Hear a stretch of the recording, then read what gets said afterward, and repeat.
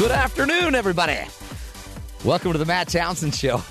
I'm your host, Dr. Matt Townsend, your relationship coach, your guide on the side.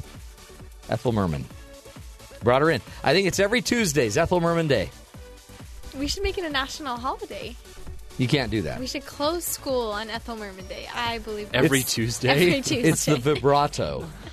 I was getting a massage today. No, really? I was.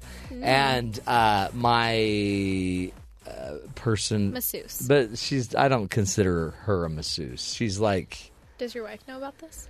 Yeah. Oh, okay. But she said, man, your throat is really sore or not, like tender or something. I don't know. Stiff. Wait, she was massaging your throat? My neck. Okay. But she got to the front, and I'm like, it's because I went to a baseball game and I was yelling. And I think it wasn't the baseball game. I think it's Ethel Merman. Oh. When I do the Ethel Merman Day. Too much Ethel Merman makes your throat too tight. I have a very sensitive throat. So here's the deal. Today's show, we are talking about self-criticism and our tendency to, not have really positive self-talk. Our tendency to, be very not very, what's the word? Very negative about how we see ourselves. There we go. See, and I'm sitting here with Maddie Richards. Hello. The 16-year-old member of our team. I'm 20. The 20-year-old member of our team who, amazingly, in her young, vibrant age, packs a wallop of power and strength on this team. Thank you. You have more strength than you probably should have for your age and more power. You're very verbal. Thank you. So I'm sure that what that means is you have great self-image and a very quiet inner critic. Yes or no? No, I feel like I'm my harshest critic, and I feel like most people are like that. Well, actually, James is your harshest critic, because when you're not here, he's talking about you. I reserve that right. Yeah. You are this. No. He is. Believe me. No. James never says anything mean about me. You always say nice things about James, though. I do. I try to say nice things, except for, to you. You kind of say nice things to everybody but me. But here's the deal. So last night, I was supposed to go have my picture taken. Uh-huh. For a new website. Oh, nice. And if this is where my inner critic comes out. So I can talk without really thinking about it anywhere and not care. Mm-hmm. I'll never listen to myself on the show. Okay. I never go back and listen to the show. I should actually. Yeah, excellent. The executive producer under his breath just said, "Well, you should." But which I thought was really... I understand that. Judi Dench never watched any of her movies or TV shows. Yeah, why would you? You already were in them. Yeah, you know lived it. You know what happened. But I also don't like it because then I'm like, my voice, and then I said a lot of times. No, I totally feel you on that. Are you that way with pictures? Because with pictures, I would rather, honestly, yesterday I would have rather had a root canal. Oh wow! Than going to get my picture. Well, taken. I don't think I'm that bad, but you're a good-looking guy, Matt. You shouldn't worry. Did you get that? Did you record that? Yeah, we're going to have that and play that back. Okay, because from here on out, I'm probably going to start listening to the show. If you're going to say that, but because I don't like having my picture taken. A lot of people don't ever. A lot of people, post their selfies and stuff. Yeah, I would never take a selfie. But they take 20 selfies before they find one that's quote unquote hot enough. Yeah, that's for them to post. I don't even do that. If I took 50, I couldn't pick one. I've spent a lot of money getting pictures taken, and I don't like any of them. I've had one picture taken that I use for promotional purposes, and it was kind of accidental. It was just taken. Those are the best ones sometimes. Yeah, it was a police lineup thing, but it was beautiful. Sure, you looked really good in that police lineup. I almost looked 5'11", 5'10", 6 foot maybe, 5'10", 5'11". No, you don't. You shouldn't be so. Well, but I am. So here's what we got to figure out today: how do I get rid of that little inner critic that's like, no, you're not. No, that's a fake smile. You know what it is? It's fake. I a smile totally agree. for a picture is fake. I agree. Because anytime anyone says, "Say something funny right now." I can't be funny. And if they say, smile, I can't do it. My wife can just strike the most gorgeous smile you've ever seen. Oh, that's so sweet. It's beautiful. I can't do it. I think your pictures look nice. Don't worry. Well, I guess if we're doing it for you, that's good. I'm sure everyone else does too. Well, that's why candid pictures are so great, because you capture what can't be faked. That's it. So except I send people to when I do a speech, we'll hire someone to come take my picture. But when you're speaking, your mouth is always open, and I make weird faces. So I always look like, so that doesn't work either. So here's what we have to solve by the end of today, because now I had to reschedule my photo shoot because I really prayed hard, and I think God intervened. And we had a storm that ruined the photo shoot. Okay, well, I bet by the end of today, you will be ready to go for your next photo shoot, and you'll pray that the weather's great so that you can go. Okay, well, that's the goal. Let's make that happen. Okay. So will you make that happen? Well, I won't, but we have an expert that will. Well, but I want you to guarantee it. Or what? Or blah. I don't know. Okay, anyway, well, I'll figure it out. Okay, well, okay, and then here's what's getting worse. As if pictures weren't bad enough. It used to just be you could have a bad picture and then they just go away. But now with social media, they come back. Exactly. And they go to everyone. And everybody, I'll have a picture taken with somebody at a speech. I don't know them. And then it's out in the world. It's true. Social media that's something we're going to focus on right now for a little bit. What? Because it makes us compare ourselves to everybody else, which totally leads to self-criticism. That's probably the number one way to criticize yourself is on social media. Are you a social media stalker? Like, do you go, like, what do they call you? Creeper? Oh, you go creep people's sites and all look at the time. that. I want to be like that. All the time. Do you? You know, I try not to feel too bad about myself, but it's hard because you see someone like, oh, that is the most beautiful person I've ever seen. Or, oh, they got to go on that amazing trip. Or, that person got to help put out a fire if you're mad. Yeah, I did. He did. So, like, I'm like a firefighter. I'm a stud. I'm muscly. I'm ripped. So you look at that and you think you want to be muscly and ripped like me. Yeah, no, but it's easy to compare yourselves to other people, your friends, and even the people that you don't really know. Well, you don't have a friend you don't know on Facebook, do you? Oh, yeah. You have a lot of friends you don't know. They're more acquaintances than friends. And then there's people that you can find on Facebook that, have said this thing or other, and you can go to their page and, oh, I'm jealous of all these things about them. I'm horrible. So you are a creeper. Well, all of us are. Okay, all of us are. Let's be honest for a second. No, really. I don't do that. Well, you're old.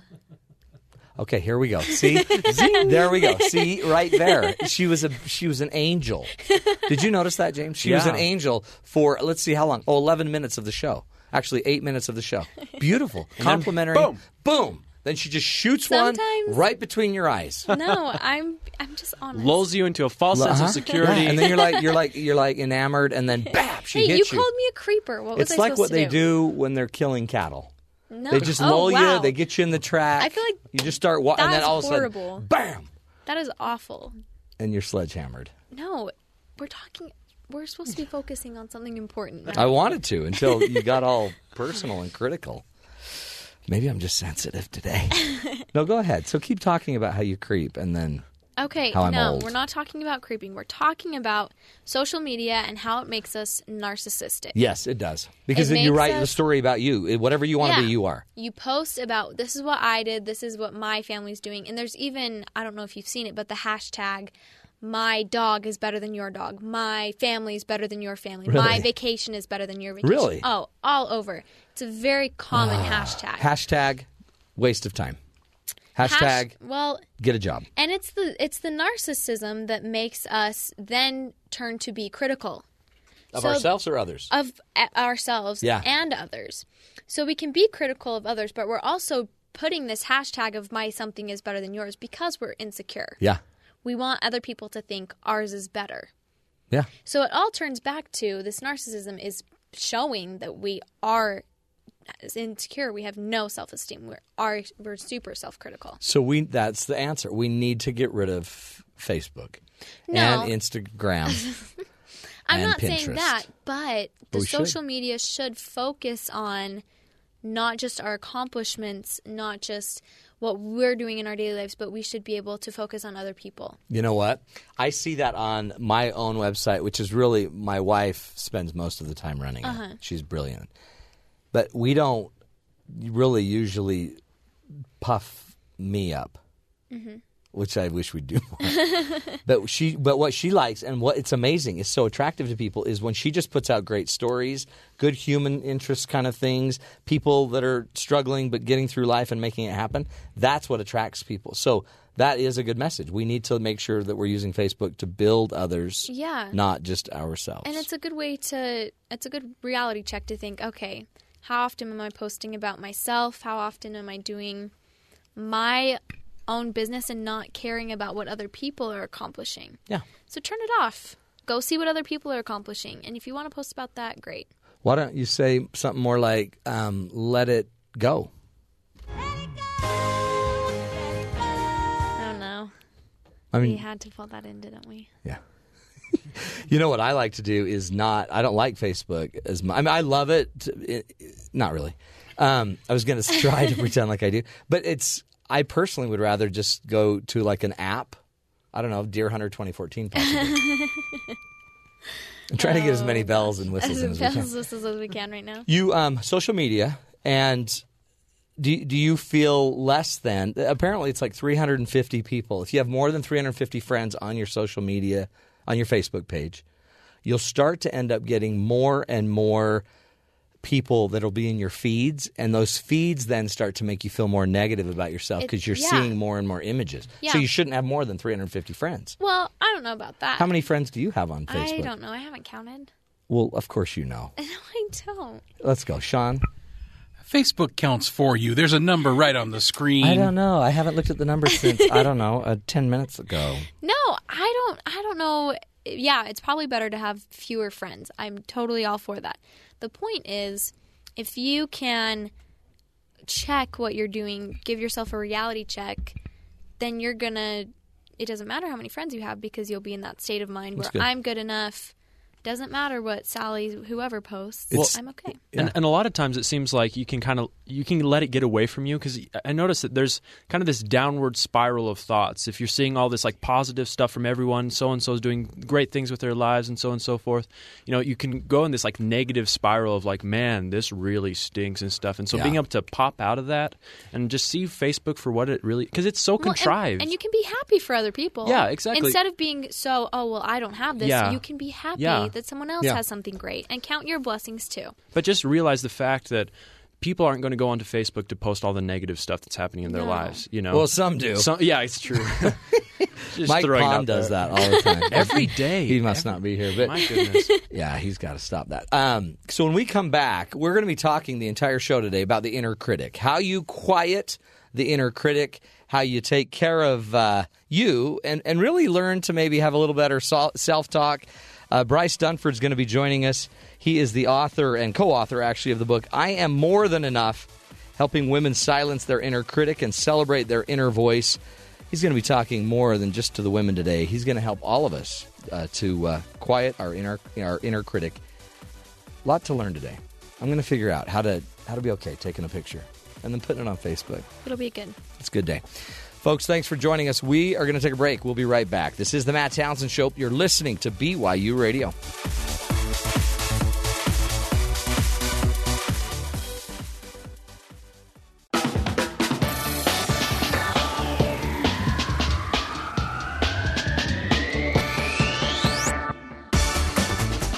Welcome back, everybody, to the Matt Townsend Show.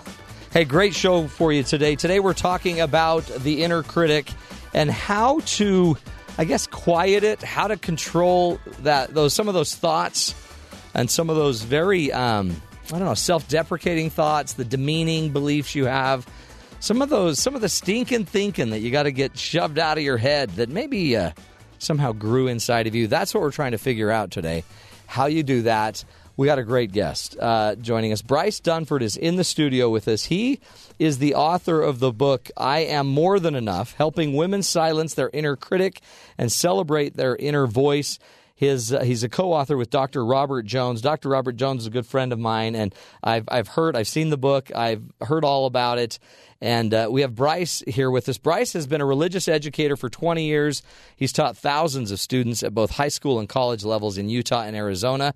He received a bachelor's degree in human biology from the University of Utah and a master's degree in educational leadership from Northern Arizona University. He and his wife, Jennifer, reside in South Jordan, Utah, and have 9 children.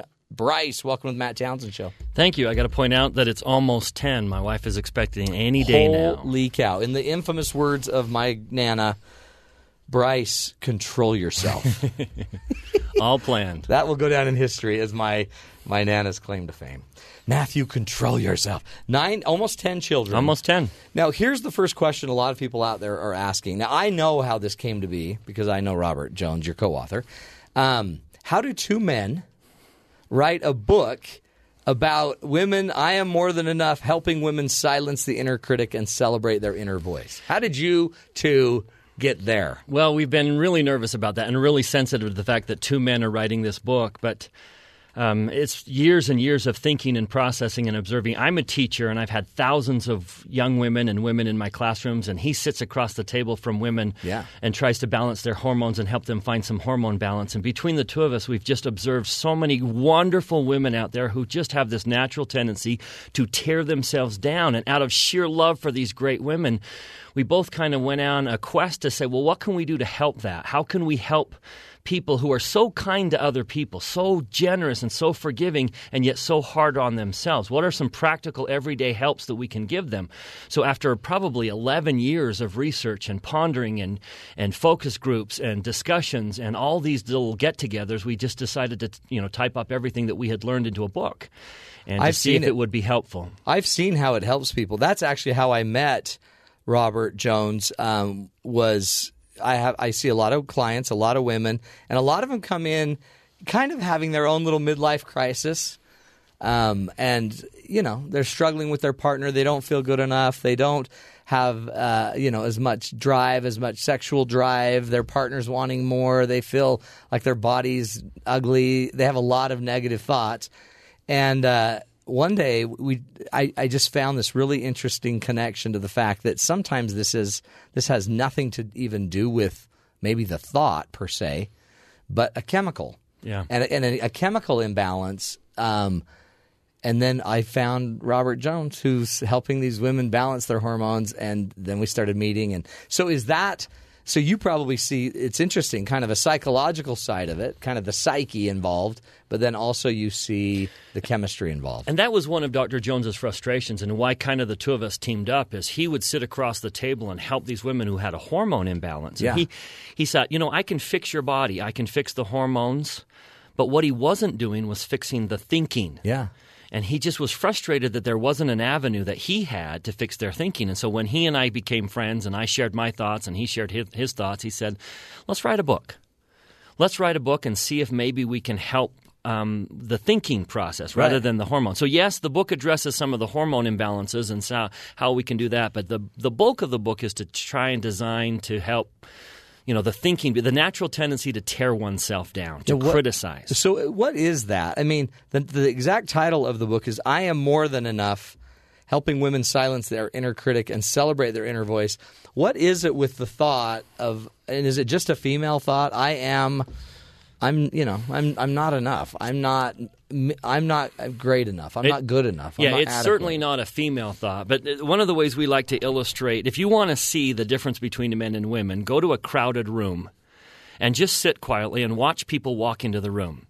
See, a man will walk into the room and he'll check out the room. Yeah, ready to kill. Now, what's going to hurt me? Well, even more than that, if you watch his eyes, he's looking for the most beautiful woman in the room. Really? That's natural for man. He sits in a room and he wants to see the prettiest woman. Interesting. And if you continue to watch his eyes, he'll focus in on one and keep looking at her as if to say, I really like this room because this is she's a beautiful woman. That's natural for men. Now, sit there and watch a woman walk into the room. What will she do? She will check out the room. Now, I know what you're thinking. Yeah. She's looking for the most beautiful man. Yeah. She's looking for who's the most handsome man. No. Watch her eyes carefully. She's checking out all the women in the room. So we're both checking out the women. But it's for a very different reason. Yeah. Now, she has this natural susceptibility. She has a natural tendency to be very sensitive to what she thinks are her weaknesses. And so she'll walk into the room and she'll look for someone who has a strength in an area where she has a weakness. Oh, interesting. And she's looking for who is prettier, so a woman who's a little sensitive to her weight. Yeah. We'll look at all the skinny women in the room. A Interesting. woman who's Yeah. sensitive to her, her mothering, what kind of mother she is. She'll notice the women with their children. And we have found that women have this natural tendency to look for those who have a strength in an area in which they have a weakness. Women seem to have this natural tendency to tear themselves down, to think less of themselves. Now, what's so funny about that is it's unnatural. Yeah. Now, in our book, we like to say, now look, women are not the only ones that are screwed up because men have this natural tendency for sexual arousal. Sure. Which is why he's checking out the most beautiful woman in the room. We like to point out that, I know it's natural. It's natural for a man to pursue sexual arousal, but it's not natural. For example, if we compare a man's sexual appetite with his appetite for food. Yeah. Now, the biological purpose of sex is to procreate and have children. The biological purpose of eating is to refuel our bodies. Right. So if a man could eat whenever he wants, as much as he wants, he would certainly overeat, but not dramatically so. He wouldn't eat 10 times more than what his body needs. Yeah. So in other words, his appetite is in relative proportion to its function. Yeah. So, it's in alignment relatively. But if a man gave in to his sexual urges every time he felt one, and as often as he felt one, and if every one of those resulted in a baby, yeah, oh boy, it wouldn't take long before he's populated a small little town. Then my Nana would be mad. In other words, his appetite is grossly out of proportion to its function. Yeah. So anyone watching this would say, okay, we got a problem here. There's something unusual about this, and men, this is something you need to work on. So that's what we call men's weakness. That is the male counterpart of tearing yourself down. So that's what we call men's weakness. That's good. Now, lest men think that they came to earth with a deficiency. It's harder to be a man than a woman. We began asking ourselves, okay, well, what's natural? What is women's weakness? It's certainly not the same thing. And then we realized that this natural tendency to tear yourselves down is just as out of proportion as a man's sexual appetite. For example, if you watch the great women in your life around other people, watch how kind and generous they are. Watch how forgiving and selfless, and how quick they are to overlook imperfections. Yeah. And then watch them with their own selves. And they don't. They are so much more ruthless to themselves than they ever would be with someone else. And you're saying that's out of proportion. That's where the red flag goes up and says, okay, we got a challenge here. This is what women need to work on. And so that was kind of what compelled us to see if we could write some how-tos and some. That is let's see if we huge. can diagnose this issue and say, where is it that we help? And so our attempt in the book is to say, okay, what's the challenge here and how do we fix it? It's funny because we as how many times has a husband sat there and tried to explain to his wife she's beautiful, she's more than enough. By the way, probably because of his appetite, right? So his weakness. He's driving like, oh, you're hot. You're believe me, you're hot. But she then won't believe it. It really is. It's almost, and then it puts us at odds, and then it also heightens her need to seemingly be better than she is, and her never accepting it maybe makes him feel like, gosh, what is it about me? And then it starts the spiral. Yeah, and so another interesting thing is what happens if he hesitates? She says, "Do I look beautiful?" and he hesitates. Or he, and so it's just that natural tendency to tear yourself down and to compare yourself and to think yourself. What's so funny is if a woman were to come to a woman and say, "I don't feel like I'm very pretty," what would the woman say to her? "Oh, you're beautiful. Yeah. You should not look at your flaws. You should see all your wonderful qualities." And yet they won't do that to themselves. Isn't that amazing? Excellent stuff. We're talking with Bryce Dunford, the author of the book, co-author of the book, I Am More Than Enough, Helping Women Silence Their Inner Critic and Celebrate Their Inner Voice, a book he co-authored with Dr. Robert Jones. We're going to take a break, and when we come back, male weakness, female weakness, he's been explaining it. We're going to get in a little bit deeper and find out about some of his research and even some of the themes that they have found in their research on kind of the human psyche and our inner critic. This is the Matt Townsend Show. You're listening to us right here on Sirius XM 143.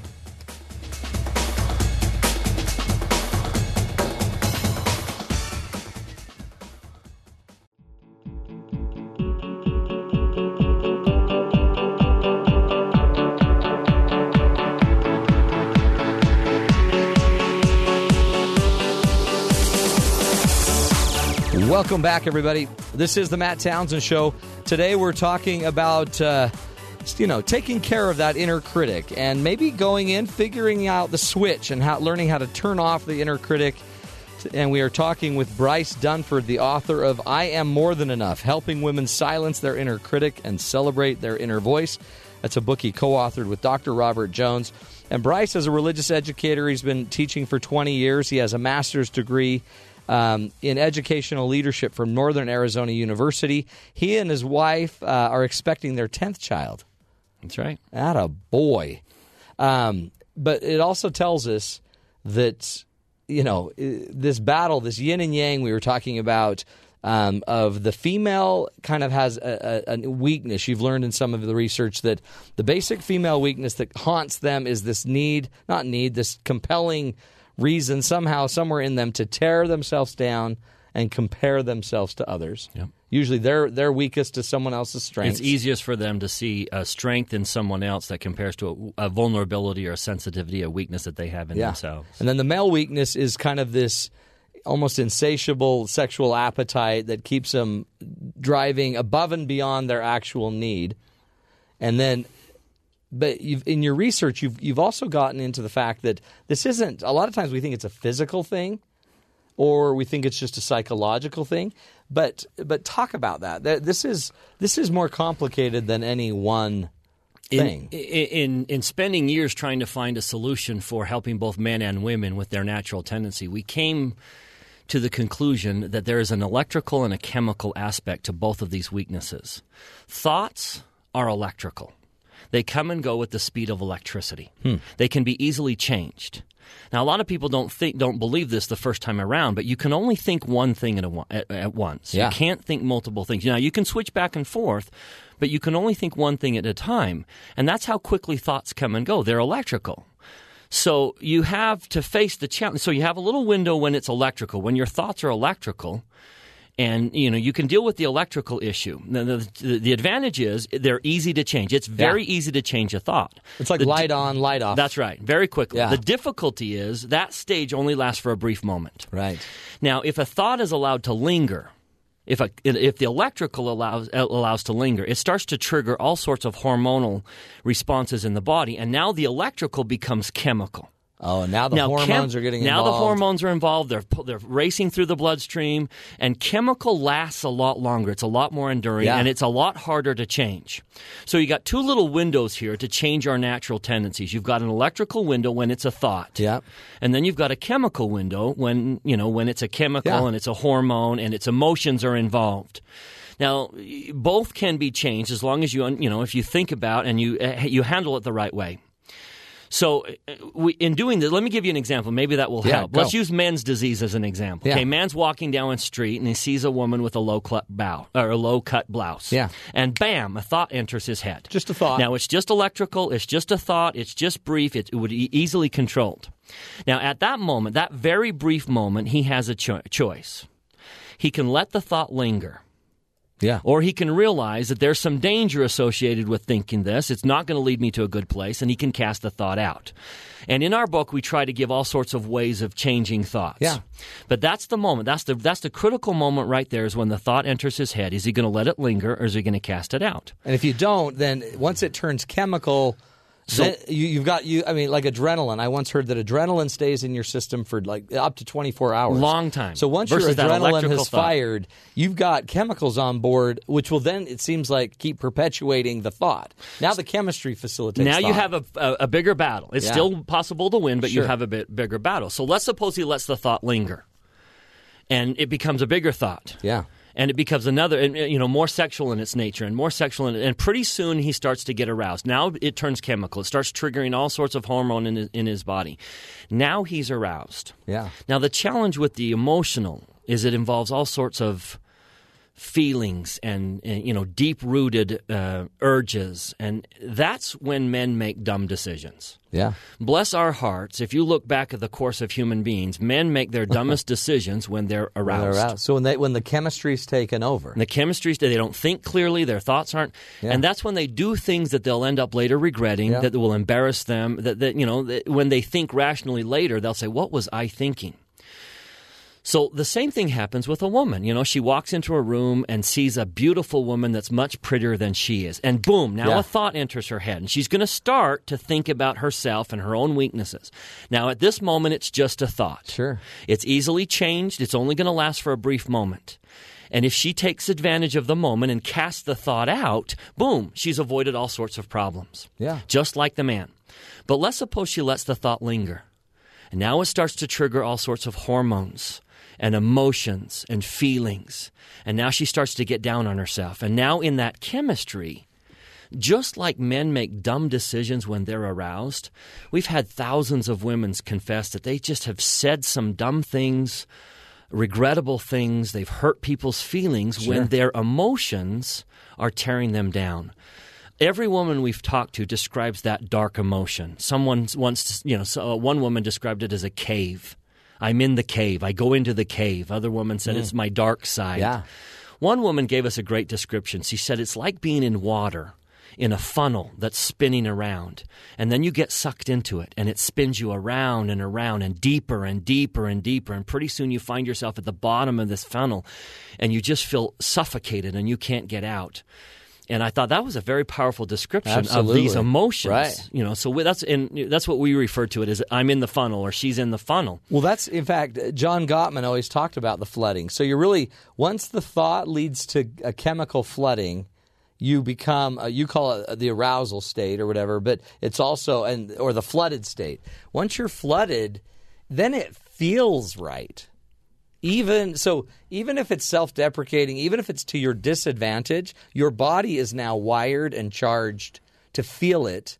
And it's going to do so for quite a while because those hormones rage through the body. It's interesting because it's very real, because then you'll see, how many times have I had a husband that gets really angry because his wife doesn't want to be intimate, or so the rage emotion comes out. Or how many times have I seen a female get very depressed because she's not good enough. She's not good enough as good as the neighbors. And I mean, this is a very real experience. And then all of a sudden, it almost feeds itself, doesn't it? So she's now in a funk because she doesn't look or feel beautiful enough.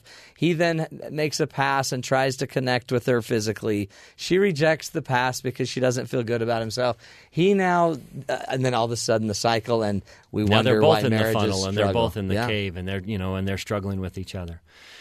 So solutions are, you've got two steps of a solution. You've got the solution where it's electrical, and then there's a solution where it's chemical. There's a lot of things you can do to change your thoughts. It's like I said, you can only think one thing at a time. Yeah. And so the man, for example, as soon as that thought pops into his head, by choosing what I am thinking about, I'm naturally choosing what I'm not thinking about. And so I can control my thought. And I'm just going to simply say, I will not let this become an emotion. I will not let this go further. So we suggest that everyone have a go-to thought. You need to have something that you pull out of your back pocket that when I need to choose to focus on something, this is my go-to thought. Some say, have a hymn. A hymn that I sing. A song that I sing. From the Mormon Tabernacle Choir. Or a poem that I recite to myself or something, And we would suggest the same thing to self-deprecating thoughts. As soon as you go to church and you see the perfect woman who never, is always dressed perfectly and her children are immaculate. Yeah. And then you start looking at yourself and then you look at your own children and here comes the thought. Yeah. All right, pull out that go-to thought. Pull it out. Concentrate on it, whether it's a hymn or a poem or a statement that you like. Well, and some people just do a meditation like, I am valuable, That's right. I am good, God loves me. By choosing what is in my head, by choosing what I am thinking about, I'm naturally choosing what I'm not thinking about. So it's really about thought detection. Because if you can catch it at the electrical, you can usually turn it off on the chemical. I guess unless, some woman's going through menopause, and then all of a sudden maybe the chemical starts to proceed. When hormones get involved, that's a different story. Yeah, because that's where I've sent a lot of people to talk to Robert is they're already just chemically generating a lot of thoughts. And again, more women are more prone to depression and to some of those feelings anyway. So it might be the chemistry leading, or it might be the thought and the electricity leading. That's right. Powerful. Now, if we have 2 minutes, let me just share a thought about 30 seconds, but we'll come back. We'll save it after. Okay. We'll save it because it really is. What's so amazing about this, how much science knows, So we used to just explain this as, it's any man that thinketh of the sin has committed the sin. But so that's just a simple little phrase that's in the Bible or whatever. And now all of a sudden you actually have the science behind it that says if you let the thought linger, you're going to create the chemistry. That's right. And then the sin is more inevitable. And then it perpetuates more thought. The emotions are raging through and and you're not thinking straight, you're feeling. Yeah. Man, Bryce, where have you been all my life? Bryce Dunford is in studio with us, co-author of the book, I Am More Than Enough, Helping Women Silence Their Inner Critic and Celebrate Their Inner Voice. You can get the book on Amazon.com and I guess anywhere, really. Siegel Deseret Book. We're going to take a break, come back more on silencing the inner critic, turning off some of the electrical and the chemical thoughts and the sources that generate those thoughts. This is the Matt Townsend Show. You're listening to us right here on BYU Radio.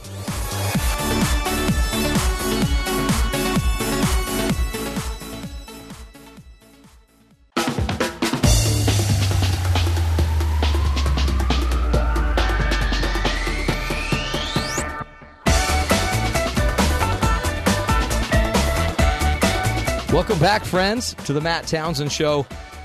Hey, excellent discussion going on. We're talking about your inner critic. What precedes your pain in life? The thought or the chemistry? The electricity or the chemistry?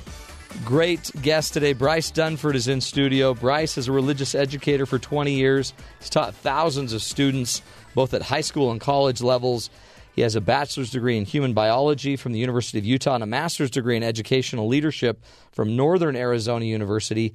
He's also the author and co-author of the book, I Am More Than Enough, Helping Women Silence Their Inner Critic and Celebrate Their Inner Voice. He co-authored that book with Dr. Robert Jones. And they're teaching us through the book, and with Bryce in studio, we're learning some pretty interesting things.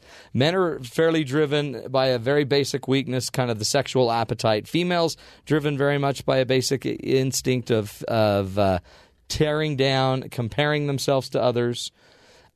These weaknesses create thoughts at times, and then those thoughts, if they linger, tend to create chemistry. And the battle becomes the battle between turning off the thought early enough before the chemistry is created, and then we act out on it. Let me give a shout out. Let me give you a little bit of hope to those who lose the battle of the mind. They lose the battle of the thought, and it becomes the chemistry, and now I'm emotional. There is hope. After spending a lot of time reading and watching and researching and asking and pondering, we've discovered that you cannot make an emotion go away, and that's I think what we try and do. We just say, "Well, I'm just not going to be turned on, or I'm just not going to be depressed anymore." It's very, very difficult if your approach is to turn the emotion off. It's because it's already fired. It's flowing through your body, and it just self-perpetuates. But what you can do is change the emotion. It may not be difficult to turn. It may be difficult to turn an emotion off, but here's how you change it. Let me illustrate with a story. Let's suppose you've got a brand new car. You're driving down in a rural area of Utah in your brand new car, and you look up ahead of you, and you see a young man with he reaches down, picks something up, and cocks his arm. Yeah. Now, as you get closer, you see him throw a rock at your windshield. Now, you can't help, but the fact is you saw a young man hit your windshield. But what we do is we take what we see, the facts that we see, and we tell ourselves a story. We interpret the facts. So I just saw a young man throw a rock and hit my windshield. I can't escape that fact. Right. But the story I tell myself is that he's a horrible young man. He's a deviant. He's and he needs to be punished. And James Birdsall, right there. He has no regard for property. So that story creates an emotion. And my emotion is anger. It's natural that story would create emotion in me. So I slam on my brakes and I back up, and I'm going to give that young man a piece of my mind, and he's going to pay for my windshield, and we're going to find his parents. Then the young man runs over out of breath and says, "Oh, mister, I am so glad you stopped. I didn't know how to stop you. 3 other people passed me, and they wouldn't stop. My brother is in the ditch, and he's bleeding, and I need help." And you look at his hands, and what you didn't notice was the blood in his hands. Now, all of a sudden, at that moment, Notice that your emotion changed. Yeah, it's different. Because you told yourself a new story. You changed your story. Instead of telling you the story that this young man was a horrible deviant, all of a sudden, he's a hero. Yeah. Because the reality is, I wouldn't have stopped had he not thrown a rock at my windshield. Little boy waving at me on the side of the road, I wouldn't have stopped. But he figured out how to get me to stop. You stopped, yeah. And so now all of a sudden, my new story creates a new emotion. I love it. And instead of feeling anger, I feel a desire to help him. It's all it is in your body anyway is a chemical formula. I just change which emotion I'm feeling. And you retune the story, and your body will naturally tune the emotion. That's right. So here's a very classic example, okay? I'll use a woman, Michelle. The doorbell rings, and Michelle's mother-in-law opens up. I open up the door, and it's Michelle's mother-in-law. And we've invited her, or Michelle's invited her over for dinner, and she comes in and saw what Michelle cooks and makes some snide comment. And here she goes, right? My mother-in-law just tore down my meal. She hates this is me. Ruin the night. And all of a sudden, the thought is allowed to linger, and it becomes an emotion. She's down on herself. She's hurt. Yeah. The story she just told herself is that my mother-in-law hates me. My mother-in-law hates me. She doesn't think I'm good enough for her son. She wishes he had married someone else. And those thoughts are going to create that story based on actual evidence. I mean, she really did say something critical of my meal. Yeah. But that story creates a very negative emotion. So what if she changed her story? What if she said to herself, okay, now wait a minute. Why would my mother-in-law say that? Why would a reasonable, rational person say what she said? And she probably could think to herself and says, you know what, she loves her son, and she wants what's best for her son.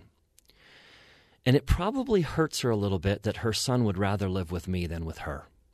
It probably hurts her that her son chooses me over her and loves me.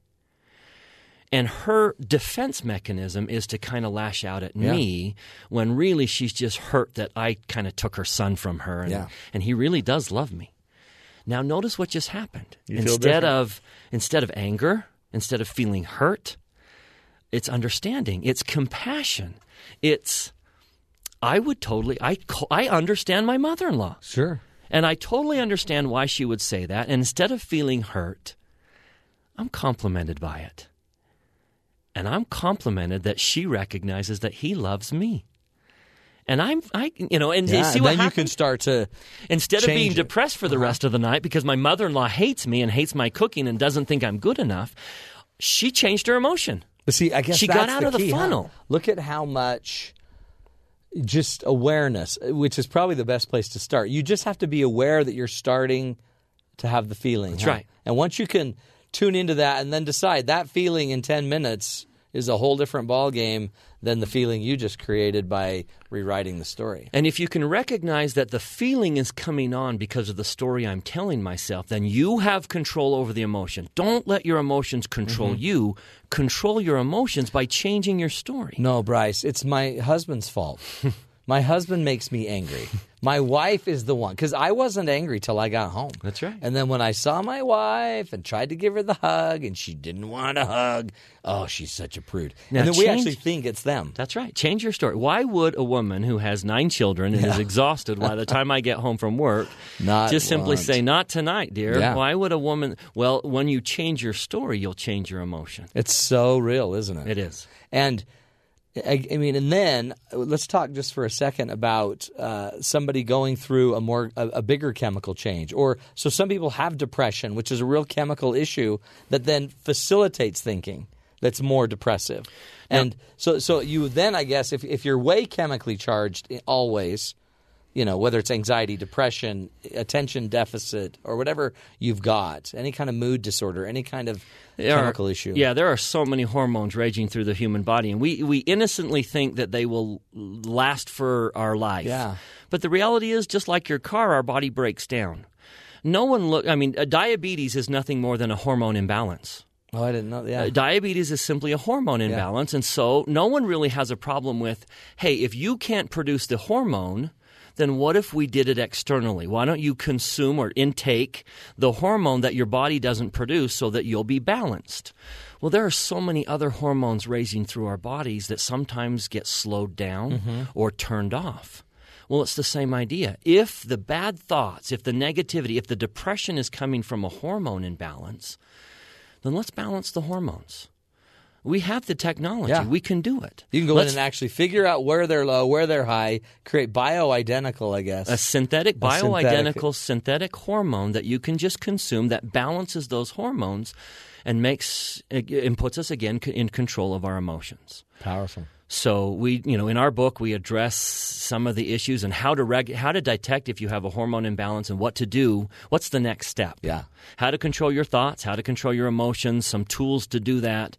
And then if it's just your chemistry, if it's your body, then how do you balance a hormone imbalance? That's powerful. Tell us, we just have a couple minutes, but tell us where you've seen this change lives. I mean, I know you guys work with a lot of people. You've seen a lot of miracles. We have. We've spent a lot of time seeing success stories, and I think the biggest impact we've seen is when a woman reads the book or is exposed to what we're talking about, and they just all of a sudden realize, you mean other people do that too? Mm-hmm. I'm not the only one that, and it's crazy. Just like a breath of fresh air to realize I'm not the only one that does that. And so I think one of the best things that we've done is we've addressed the elephant in the room. Yeah. So many great women just assume that I do this to me, but no one else does it to themselves. And I think one of the things that, by talking about it, by addressing it, by dealing with the elephant in the room, we've allowed a lot of people to say, I'm not the only one. Yeah. Everyone does that. That's so freeing and that's so relieving to so many people to say, well, then I'm not so bad. And maybe there are some solutions out there. Maybe there's some practical everyday, here's what you can do to lift your spirits and not be so down on yourself. And if you can just jump in and start controlling your thoughts, start there. Yeah. And if you need chemical help, get chemical help. That's right. If you know going to that place is going to trigger your trigger your bad thoughts, then go in prepared. Mm-hmm. Go in ready to deal with your thoughts. Be smart enough to say, here are the things that trigger my self-deprecating thoughts. And when I go to those places, I'm prepared. I'm ready to tackle my thoughts. I'm ready to confront them and to deal with them and control them. I will not let my emotions control me. I will control them.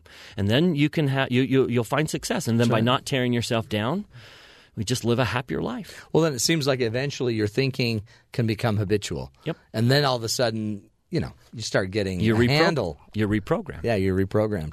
Well done, Bryce. So appreciate you. Again, the book is entitled I Am More Than Enough, Helping Women Silence Their Inner Critic and Celebrate Their Inner Voice, co-authored with Dr. Robert Jones. I guess they can get it online, Amazon.com, anywhere else out there in the world. Is there a website they should be looking for? We have a website, IamMoreThanEnough.org.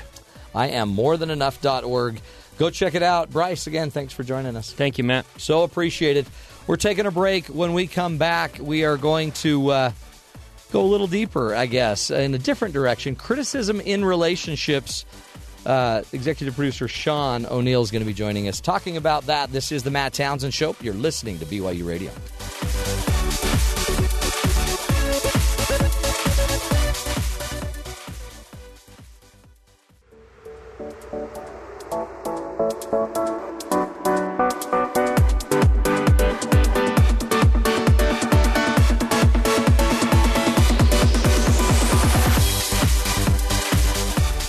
Good afternoon, my friends. Welcome to the Matt Townsend Show. Hour number 2. We're entering the second hour of the Matt Townsend Show. Hey, today we've been talking about inner critics and how sometimes, the thoughts create chemistry and then the chemistry goes awry and then boom, there's a fire, which reminds me of the fact that I'm a firefighter, hypothetically. But I was trained at a fire... Excuse me. Are you okay? Yeah, I think so. It was weird. It's just right then you started coughing. Anyway, so I was right now. I'm just watching on my Facebook. And a shovel appeared too. I don't know. And a shovel. No, I was just watching on my Facebook page this thing where I went and put out fires. Yeah, kind of a big deal. Kind of a big deal. And Thank you, Ron Burgundy. So I'm kind of a big deal, but I put out a fire, no big deal. Hypothetically saved millions of lives, tens of millions of lives. And over my shoulder, Michael Pond was watching. Uh-huh. Which is, so this all makes sense, I promise. This is a good segue. Okay. And Mike's like, hey, I think you have a better radio face than TV face. I've been told that many times. Okay, now what would you call that, Sean? That sounds like criticism. Criticism, yeah. Very much so. Okay, I think it's rude. No. And I'm looking at Mike through my rearview mirror.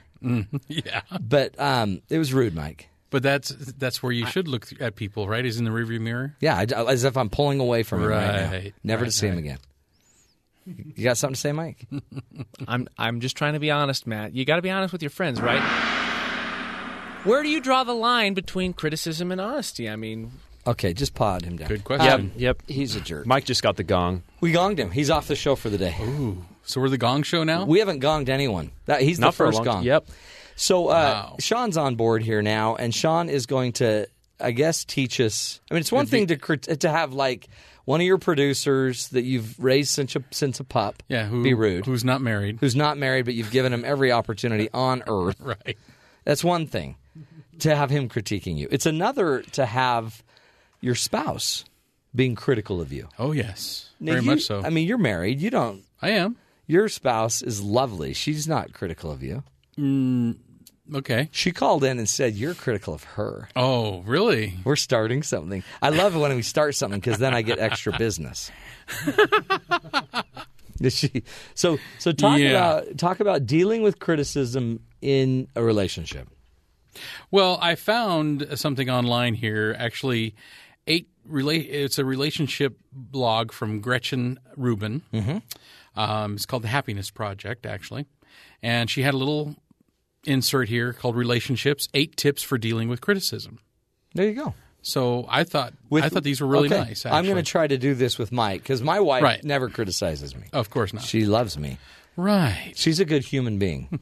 She's a God-fearing human, unlike others that I'm looking at through my rearview mirror. So these are strategies that she tries to use to accept criticism. Okay. All right. Number 1, listen to what a critic is saying. Listen, and try to understand their point of view. Don't just nod while you formulate a retort. Yeah. So actually listen. Let it in. Right.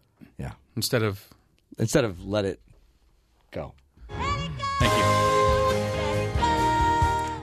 Number 2 is don't be defensive. See, but that's so hard. That's what Gretchen says in this article. It says toughest step for her.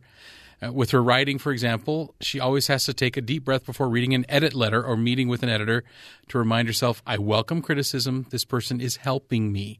I'm eager to hear how to improve my book or my article. Or whatever it is. See, but that's what Bryce was talking about earlier, because if you're already offended and being defensive, you're already in the chemical stage. Yes. The fire is lit. I mean, again, as a firefighter, I'll just use a fire metaphor. The fire is lit, and somebody needs to step in and put the fire out. Right. Okay? Number 3 is don't fire back by criticizing your critic. That's right. Oh, I did it already. Your comments, they're just going to sound defensive. I know, but I just did it. So I just fired back. I need to just see Mike not as a threat. I just need to see him as a weak, puny little man. And when you do that, though, if you do that, you're going to just escalate the thing. Yeah, that's bad. Yeah. Yeah, I shouldn't have said that. It's terrible. I feel bad. So number 4 is delay your reaction. See, I blew like half of these. Yes, already. Okay, I should have delayed. So like sleep on it, if you have the time. Yeah. Count to 10. And we'll just edit that part out of the show. We'll just call him a take a weak, deep puny breath. man on tomorrow's show. There you go. That's great. Will you remind me, James? Yeah. We'll just take a recording. Okay. So according to Gretchen, she has a friend who has a rule that says when she's upset about something that happened at her children's school, she won't let herself do anything about it for 3 days. Wow. Yeah. That is a great rule. And usually she decides that no action is better than action. Yeah, because it evaporates. The issue with the emotion goes away. So number 5, explain honestly the reason for your actions. I explain the reason for my actions. Yes. Sometimes it's tempting to recharacterize your actual feelings and motives. Usually, though, that just complicates things more. It becomes impossible to have an honest exchange. Yeah. I like that. Number 6, This is going to be a tough one for Matt, I can tell. What? Admit your mistakes. But hold on. My mistake. I knew it. My mistake was my face. Because if we go back, we have to cut that was- out. We need that line. My mistake was my face. oh yeah, great idea. Oh, see, now I've got 2 critics. Do you know what? Everyone's fired. Where's But Maddie? anyway, So I should admit, Mike, I'm sorry that I called you a weak, puny man, and I'm sorry that you're so blind that you don't get that I would make great TV even better than radio. Matt, I accept your apology. But what's really funny is when you accept a mistake, it's disarming to people. That's so true. People don't expect you to accept blame for something that you've done wrong. Yeah, they expect the fight, Exactly. which makes you think, why would they do it then? Because they're sick, puny. It's a trap. Yeah. Number 7, explain what you've learned. So if you can show a critic that you've learned something, Mike, then you understand the criticism. Mike, I've learned that maybe you don't think before you speak. I can't do this without laughing. I guess that's not what I've learned. I've learned that I need to be able to take offensive remarks from puny little men. Something like Okay. that. Do you What's number remember? 8? Do you remember the message from yesterday's show that you had with our guests that were on? To be fabulously Ordinary. right. Number 8. Yeah. Enjoy the fun of failure. I think that ties in the same with that. Be fabulously ordinary. Enjoy the fun of failure. Mm-hmm. See, so we had fun with failing with Mike here, Exactly. and I enjoyed it. It's because you called him a puny man twice already. You're puny man.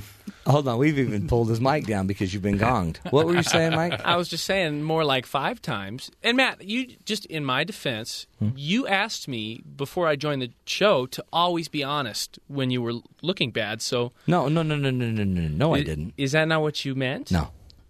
Okay. I don't want you to be honest. I want you to just Now, be nice. to go along with these 8 little tips, Yeah. I found some wonderful quotes about criticism Let's hear 'em. that I think are really cool. So, Mike, let's just both of us take these quotes to heart. You in your puny little Man way. man heart, and I'll take them in my puny way because I called you puny. Sounds fair. Okay, from Sir Winston Churchill. Oh, boy, here we go. You have enemies? Good. That means you stood up for something sometime in your life. That's good. Yeah, I like that quote. From He knew what he was talking yeah, about. exactly. The oldest one I have on here, Aristotle. Yeah. To avoid criticism, say nothing, do nothing, be Be nothing. nothing. Yeah, then you're nothing. Exactly.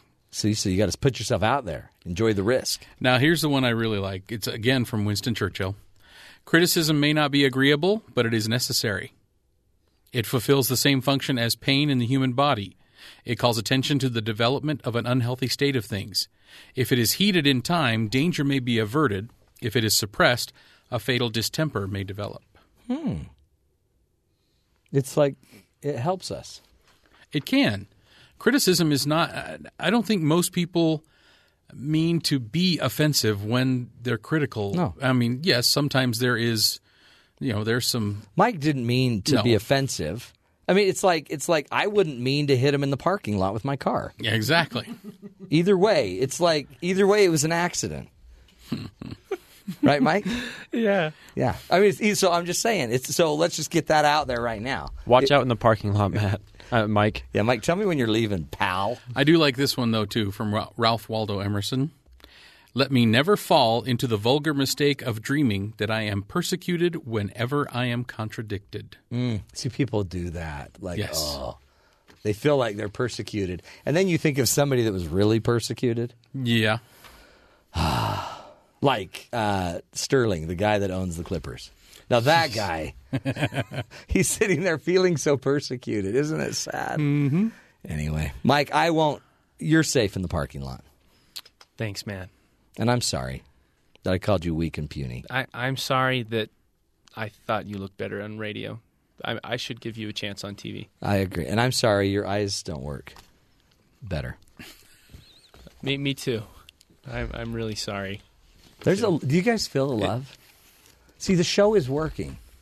When you look at this, because months ago we would never have talked to each other. No, never. That's because it's the mirror. It's totally the mirror. Now I see him. Mm-hmm. We're applying what we learned. We're trying to find the good life. That's exactly right.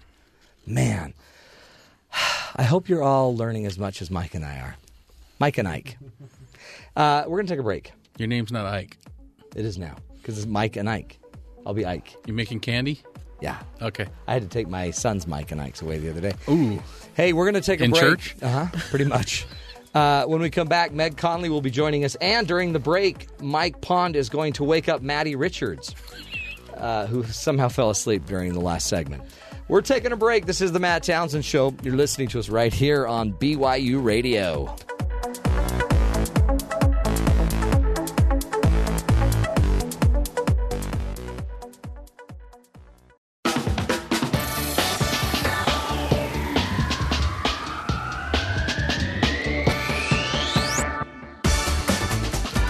Welcome back, friends, to the Matt Townsend Show.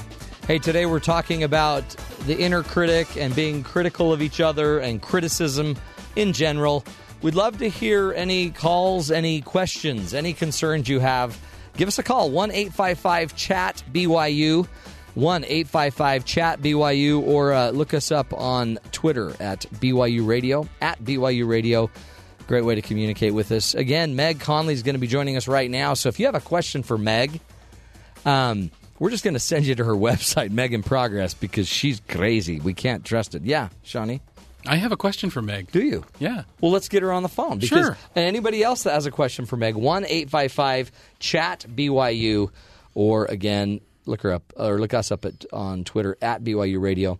Again, joining us, Meg Conley, the author, the founder. She was out digging a hole one day, and in the middle of this hole, she found a website called Meg in Progress, and then started writing on the website. She's a blogger. She's a mother. She has 2 kidlets, Zuzu and Viola, one husband named Riley. She writes a lot about womanhood, motherhood, spirituality, and now she's a member of the Matt Hood, which is like a hood of the Matt people. Meg Conley, welcome to the Matt Townsend Show. That is the best origin story I've ever heard. Did you like that? Yeah, I was digging a hole. It makes it all sound so primordial. No, I know. It has existed. You were digging a hole. It will exist beyond us. Yeah. See, what's funny? meginprogress.com. You see, Meg, fantastic. a lot of people go to your website, but I've been there a lot, and one of the things I think you miss is kind of an origin story. I'm going to add one. Yeah, I'm that's pretty it. excited about this. Maybe like a little 30-second video of me reenacting the hole digging and the discovery. Like in your garden. I'm excited. Like you be out there in a mismatched outfit. Yes. And with dirt all over your hair, and you're digging, let's just say you're planting something like an oak tree.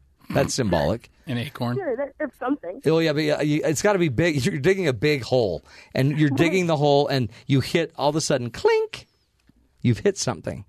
And you uncover it, and it's meginprogress.com. I feel like this could have happened, too, because as a kid, I was really obsessed with Journey to the Center of the Earth. Oh. That was a big thing for me. I feel like I may have tried to dig a hole like that at one point. What? Did you ever put aluminum foil on your head? Not yet, Matt. Okay. So that when the aliens come, man, that's my first step. Meg, you know what? I love the days that you're on the show. I was being on. I'm sad I'm not in studio right now. I know. This is almost as good. I'm just looking at James now. Not the same. Not the same. Hey, you probably don't know much about criticism or self-critical or self-talk. Oh, I am well versed in criticism from within and criticism from without. I heard you have a doctorate in it. Yeah, I do. It's a constant companion. Yeah, It's my muse. Okay. Teach us. What have you learned? And again, I don't know what it is, but women aren't the only ones that own this, but it seems like you kind of have a corner on the market. Okay, we do, right? And so I think that for a long time, I swung the other way. I felt like I'm so naturally self-critical, which we've talked about in other shows at length about when that comes, when criticism comes from a dark, ugly place, it is a dark, ugly thing and doesn't belong with you, right? Right. Get rid of it. Right. So I think for a long time, I felt like because I was trying to cleanse myself of that aspect of my personality, I decided that all criticism was bad, wrong, unnecessary, whether it was self-criticism or criticism from my readers or from friends or, heaven forbid, my husband, right? Right. And so I think that right now what we as a society have done is we've swung the other way and we say you can't be critical at all. There's no such thing as good criticism, whether it's coming from you or from someone else. We all need to have peace, love, and harmony at all times. Everybody's doing fantastic. There is no opposition. And we are better and smarter than that. Yeah. I was just outside with my little girl, and we were drawing with chalk, like she was learning her letters with chalk on the ground, which makes me sound like a better mom than I am. She'd also watched a lot of TV today. Was somebody were you outlining a body? Right. Oh, that's a good idea, actually. Well, no, I'm just wondering because maybe you're not a great mom. Right. Well, I'm very mediocre, but this was one of my few good mom moments. So we were just out there doing that about 20 minutes before I got on the phone with you. And, when she would make a letter wrong, I would say, you know what? That's too many lines on the M. The E should be smaller. Our head once, and because she's done, and do it right.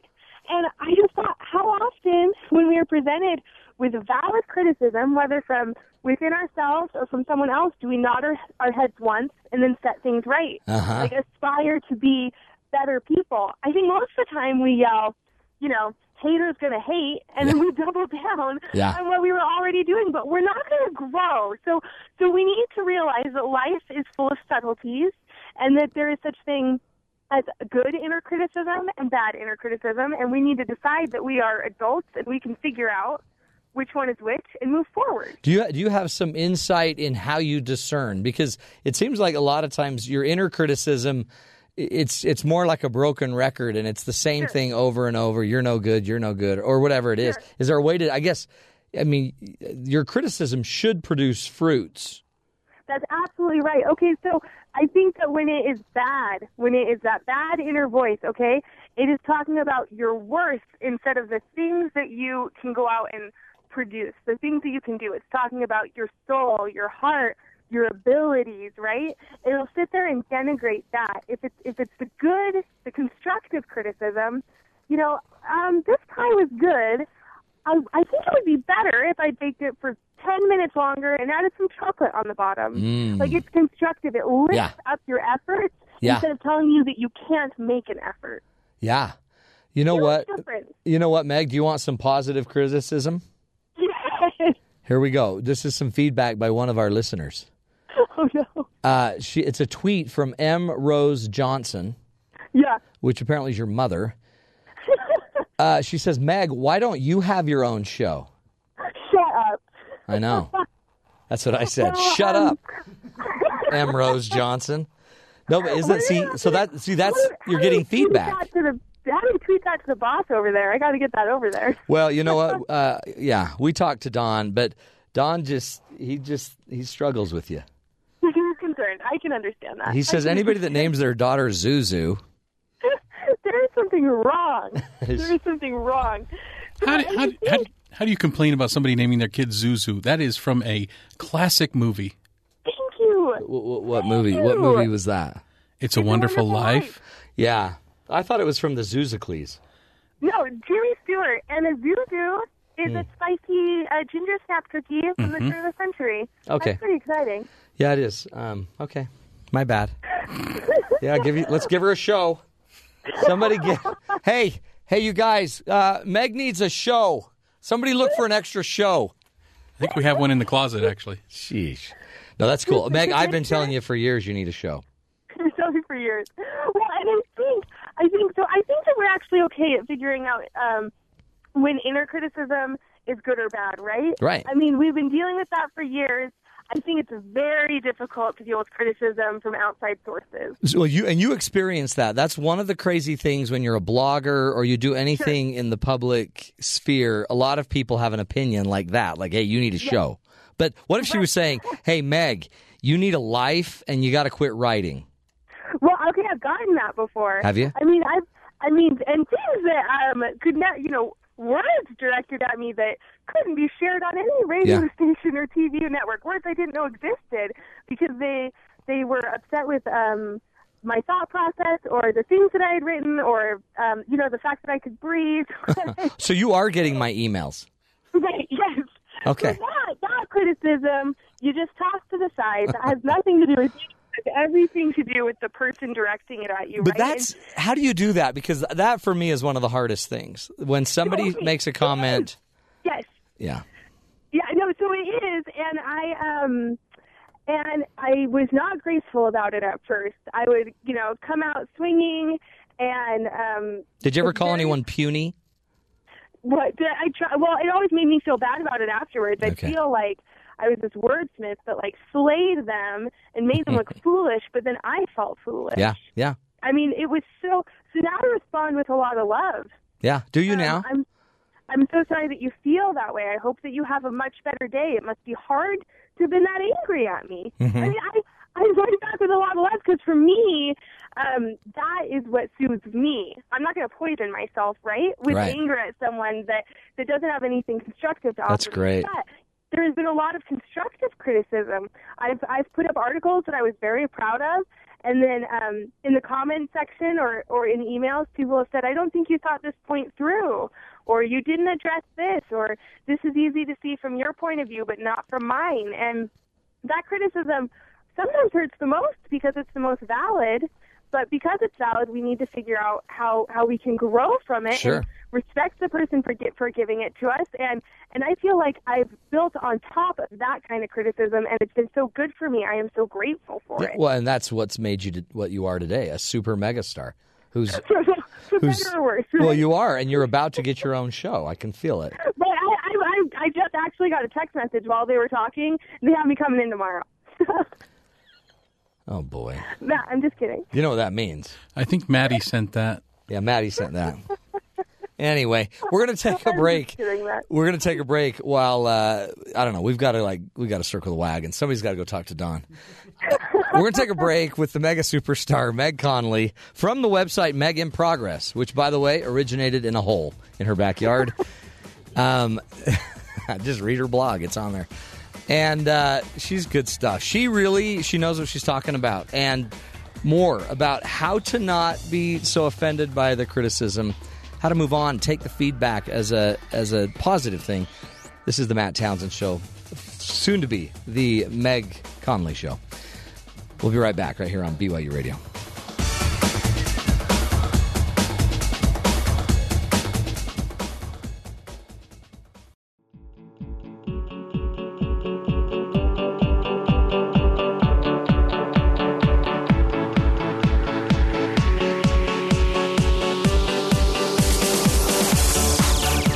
Welcome back, everybody, to the Matt Townsend Show. That was the laser shooting there. And whenever we shoot the laser, you know what that means. Meg Conley's in the house. Meg Conley from the website Meg in Progress. She's actually not in the house. She's on a phone. I think right now she's standing by... She's in her house, isn't she? She's standing by at her house, I think, watching a movie. I'm actually outside digging a hole. Oh, so. You looking for a new website? Good luck. You know what? You can't hit gold twice. Oh, Matt. Because your website is gold. Meg in Progress is the name of the website, and you found it in the backyard in a hole. Hey, Meg, here's the deal. Yes. You're a writer. Sure. So you appreciate a good book. Yes. Have you ever heard of Jane Austen? Yeah. Okay. We have a critique that somebody wrote of Jane Austen. And I just want you to listen to it. We won't say who it was until at the end. Okay. But, I mean, just so you know, the critic is a pretty big deal. Okay. And I just want you to hear the feedback, and then I want you to help us figure out how to turn it positive. Okay. Okay, here we go. All right, Sean's going to read it. I haven't any right to criticize books, and I don't do it except when I hate them. I often want to criticize Jane Austen, but her books madden me so that I can't conceal my frenzy from the reader, and therefore I have to stop every time I begin.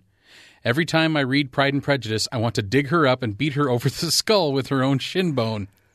Wow. Yeah. Okay, by the way. That was not me, by the way. Great point. Oh, no, I'm just kidding. Great. But so, by the way, you want to just guess who gave that critique? I have no idea. Historical figure. Seriously. Someone I probably respect in the rest of. Oh yeah. Their No, lives, I think it's kind of a trick. kindred spirit for you. It's not Harold Bloom. No. You love Jane Austen. Mm-hmm. Let's just say the mighty Mississippi. Oh, Mark Twain. That doesn't surprise me at all. Mark Twain. Really? Okay. Yeah, that doesn't surprise me. He wants to so beat her grumpy. over the head with her shin bone. Yeah, that does sound like him. I could see that. To me, that seems excessive criticism. That seems like Little bit, that's a maybe. bridge too far. It's a bridge too far. That is a bone too far. Maybe not. So I guess you don't turn that one positively. Well, so for him it was a personal dislike, right? I don't know. He didn't like her writing style, but he didn't. It didn't sound like it was a technical dislike. So you can have personal dislikes. I think you just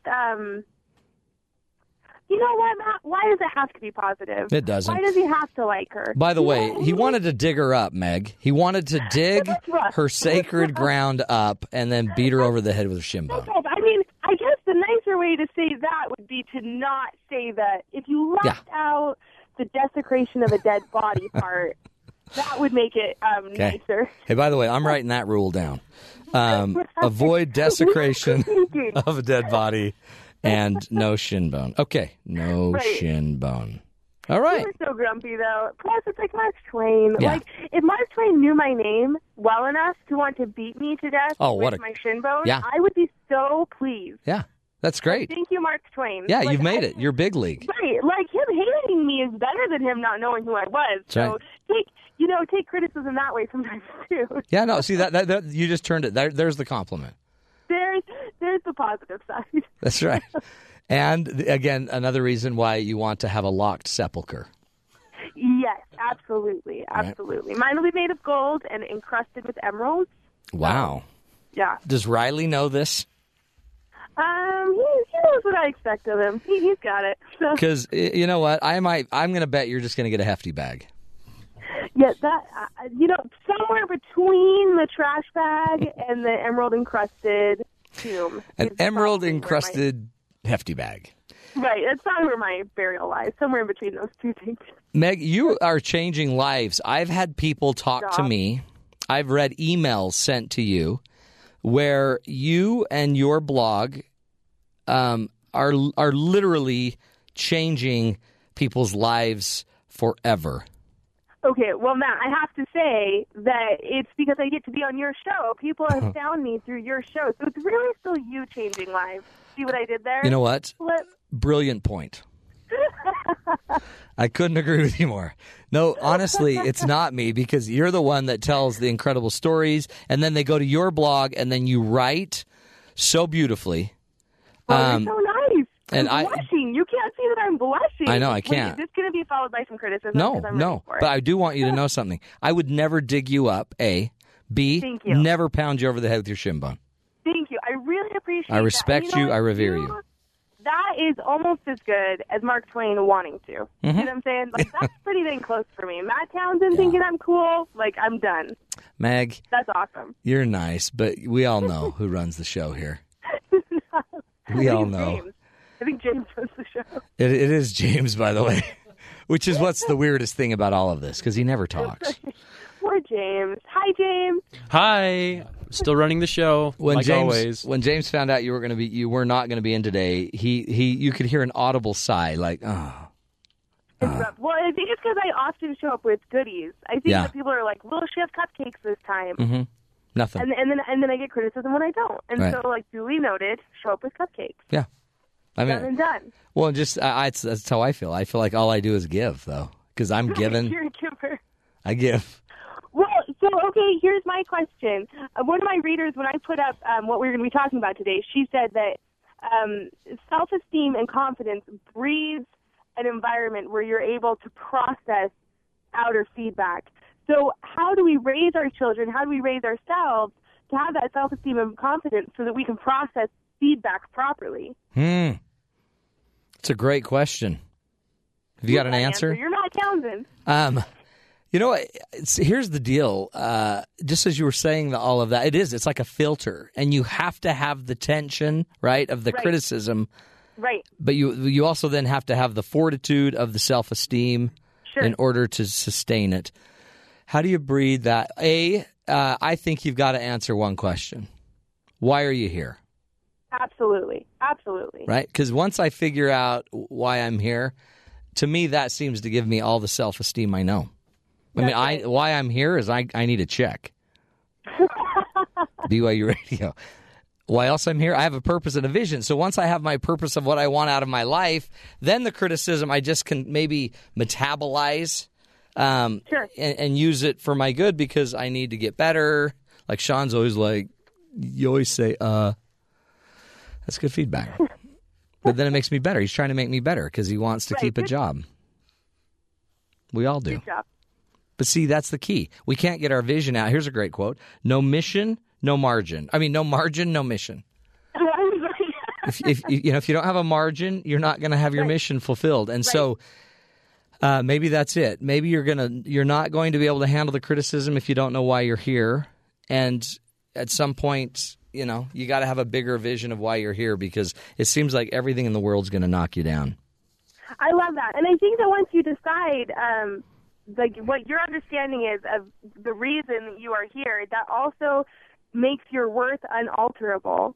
So there's nothing that you can do to change it, and there's nothing that outside forces can do to change it. And once you understand that worth is an intrinsic, innate part of yourself, great, then we get to build around and upon that, but it can't be subtracted from, no matter what people say or what you say yourself. And I think that is where the great empowerment comes from. But that's hard to realize about yourself, Well, I think it is. I think that's why religion flourishes. I think that's why people go to something bigger because to think that all this is about is your job, right? And then it's taken away, or all that this is about is your body, or absolutely, or like even and you talk about this a lot. Even just your role as a mother, right? If you are defined by the role in your life at that moment, what happens when the role changes? What happens when it doesn't fit the way that you think it should fit?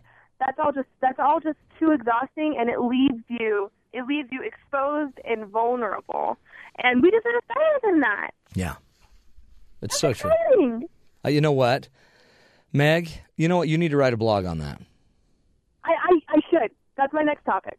Write a blog on that, and I think you could add to it the story of the founding of your of your blog. So here's the thing. When I write, sometimes I'll write little short stories on my website, and I think that all of my readers are like, what is happening right now? Like I wrote one the other day about all the Google Fiber vans around my hometown. They're putting Google Fiber everywhere, and it's like something out of a Ray Bradbury book, right? Like it's creepy. like once everybody's online, like they're gonna download our consciousness, and then they'll own the town. And, right? It's weird. I wrote a blog about that, and people were it was like crickets. Yeah, yeah. Well, a lot of times when I interview you, I feel the same way. I mean that in the most loving way. Like I think to myself, that's some good criticism. Some good criticism. It's just like, where did she come from with that? Because it's just the internet. Sure. Right. Right. They really can't download your consciousness. You know that. Sure, but yes, and I understand that. But it just seems like one town picked out of Americana to experience this life-changing internet, and it just seems ripe for storification, and that's how my brain works. So, I write it down, and people are like, ha ha, what an interesting idea, and they're totally terrified. And so then they go back to writing about womanhood because that's, palatable.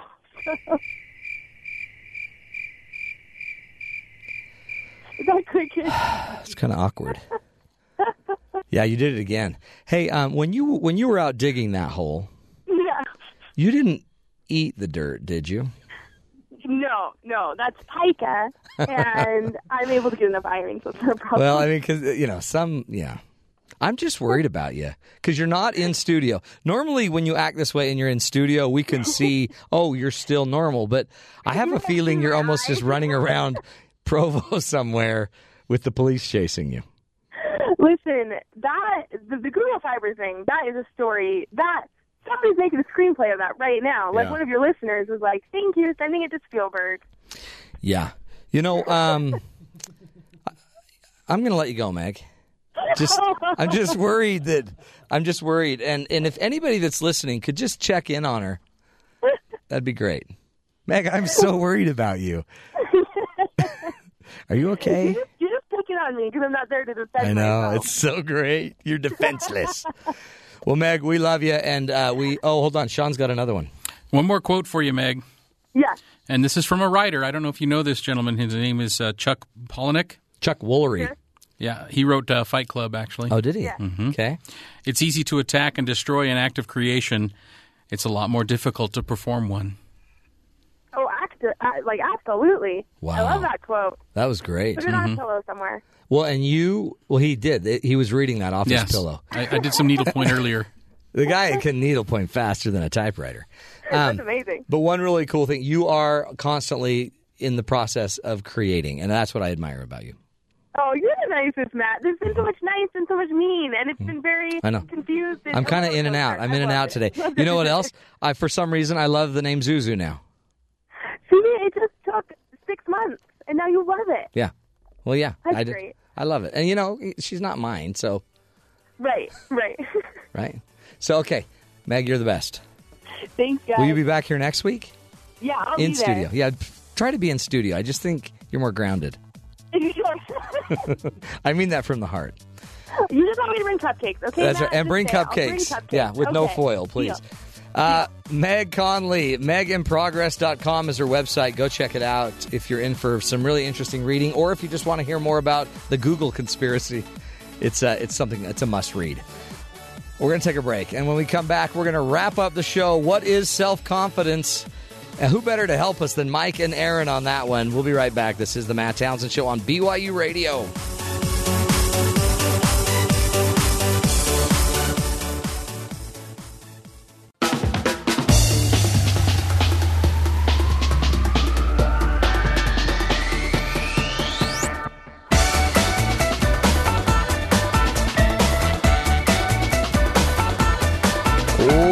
Welcome back, everybody. That is the wrap-up music, the hoedown music, we call it, for the Matt Townsend Show.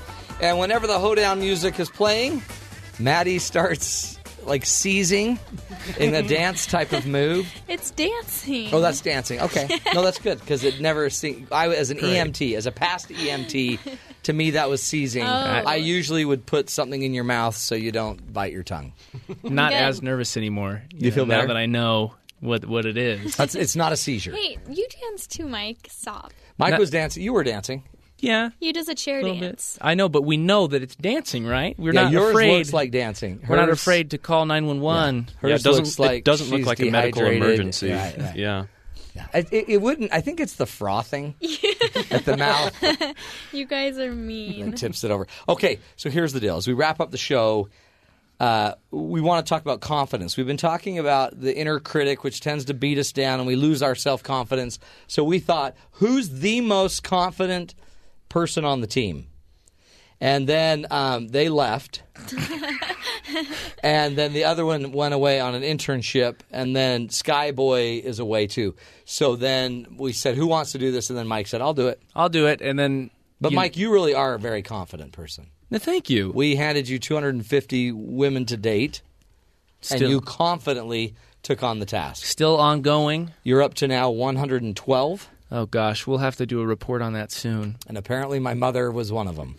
Anyway, there's a lot of different types of confidence. We think of self-confidence. Yes. But there's a lot of other types of confidence. Like car confidence. Confident. A lot of people are confident in their car. I mean, and it's we can. I think people, when we talk about self-criticism, we also fail to believe in our own power and the power of the environment and those around us. Yeah. We don't trust other people, and those are types of confidence too. Yeah. Okay, so teach us. What are the 5 types of confidence that you use? Well, let's talk about the first one, the one that I consider to be most important, confidence in yourself. Okay.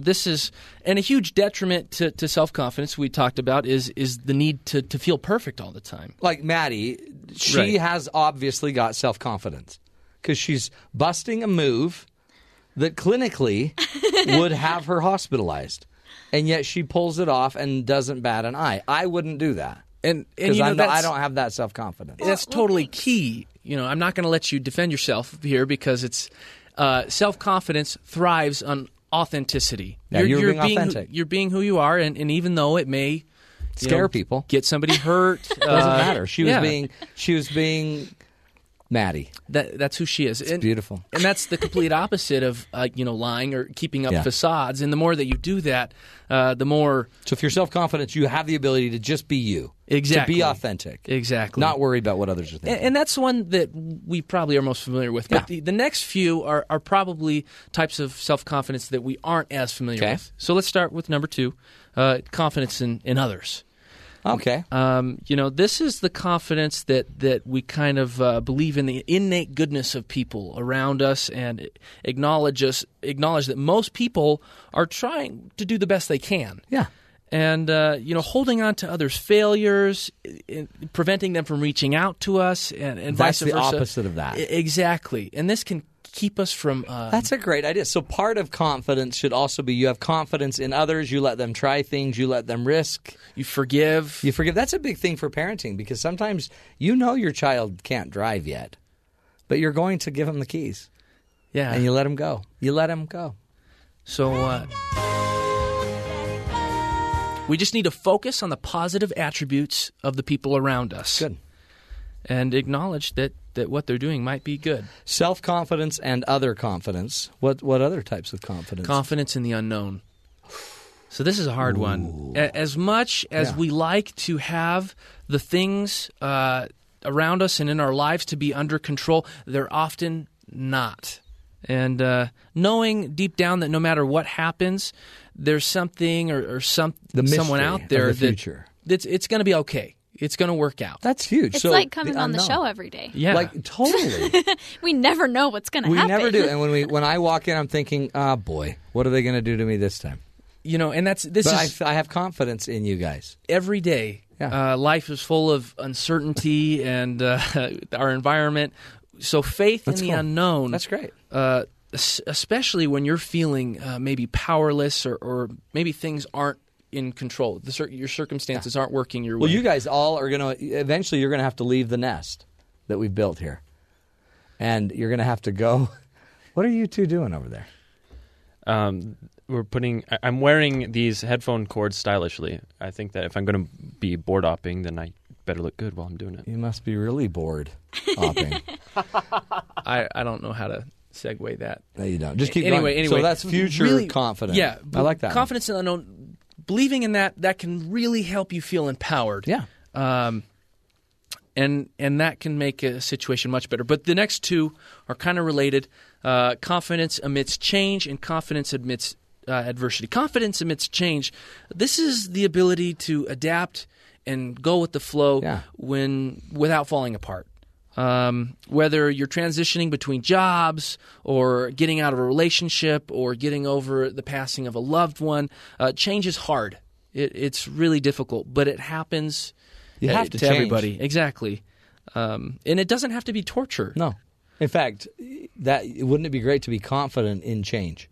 That's cool. Yeah, acknowledging that change is happening. Yeah, we'll try it. Let's do trusting. Let's see that's again. I think you all have that. That's a great trait because we on this show are constantly changing, and you just step in and take it.